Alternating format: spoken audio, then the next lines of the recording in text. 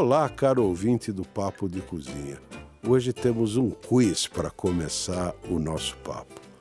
Como se fala maracujá em inglês? Você sabe?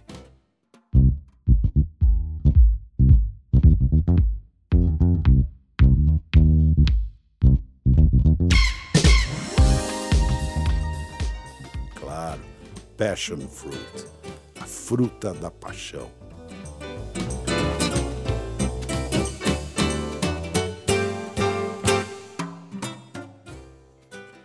Mas o que quer dizer a fruta da paixão? Será que é a fruta dos enamorados?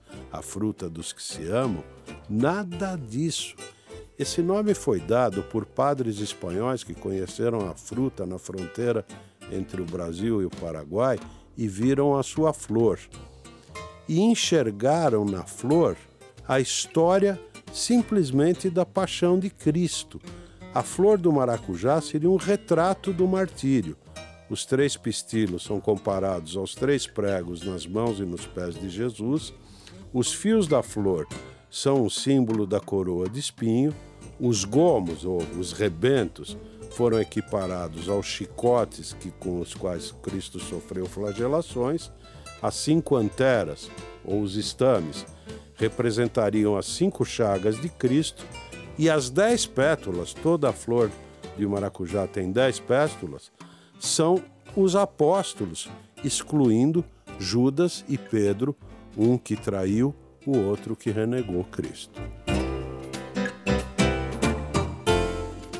Pronto, agora nós tivemos um papo de cozinha bilíngue e entendemos da onde vem o passion fruit do maracujá.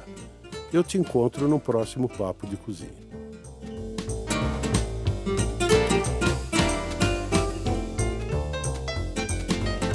Thank you.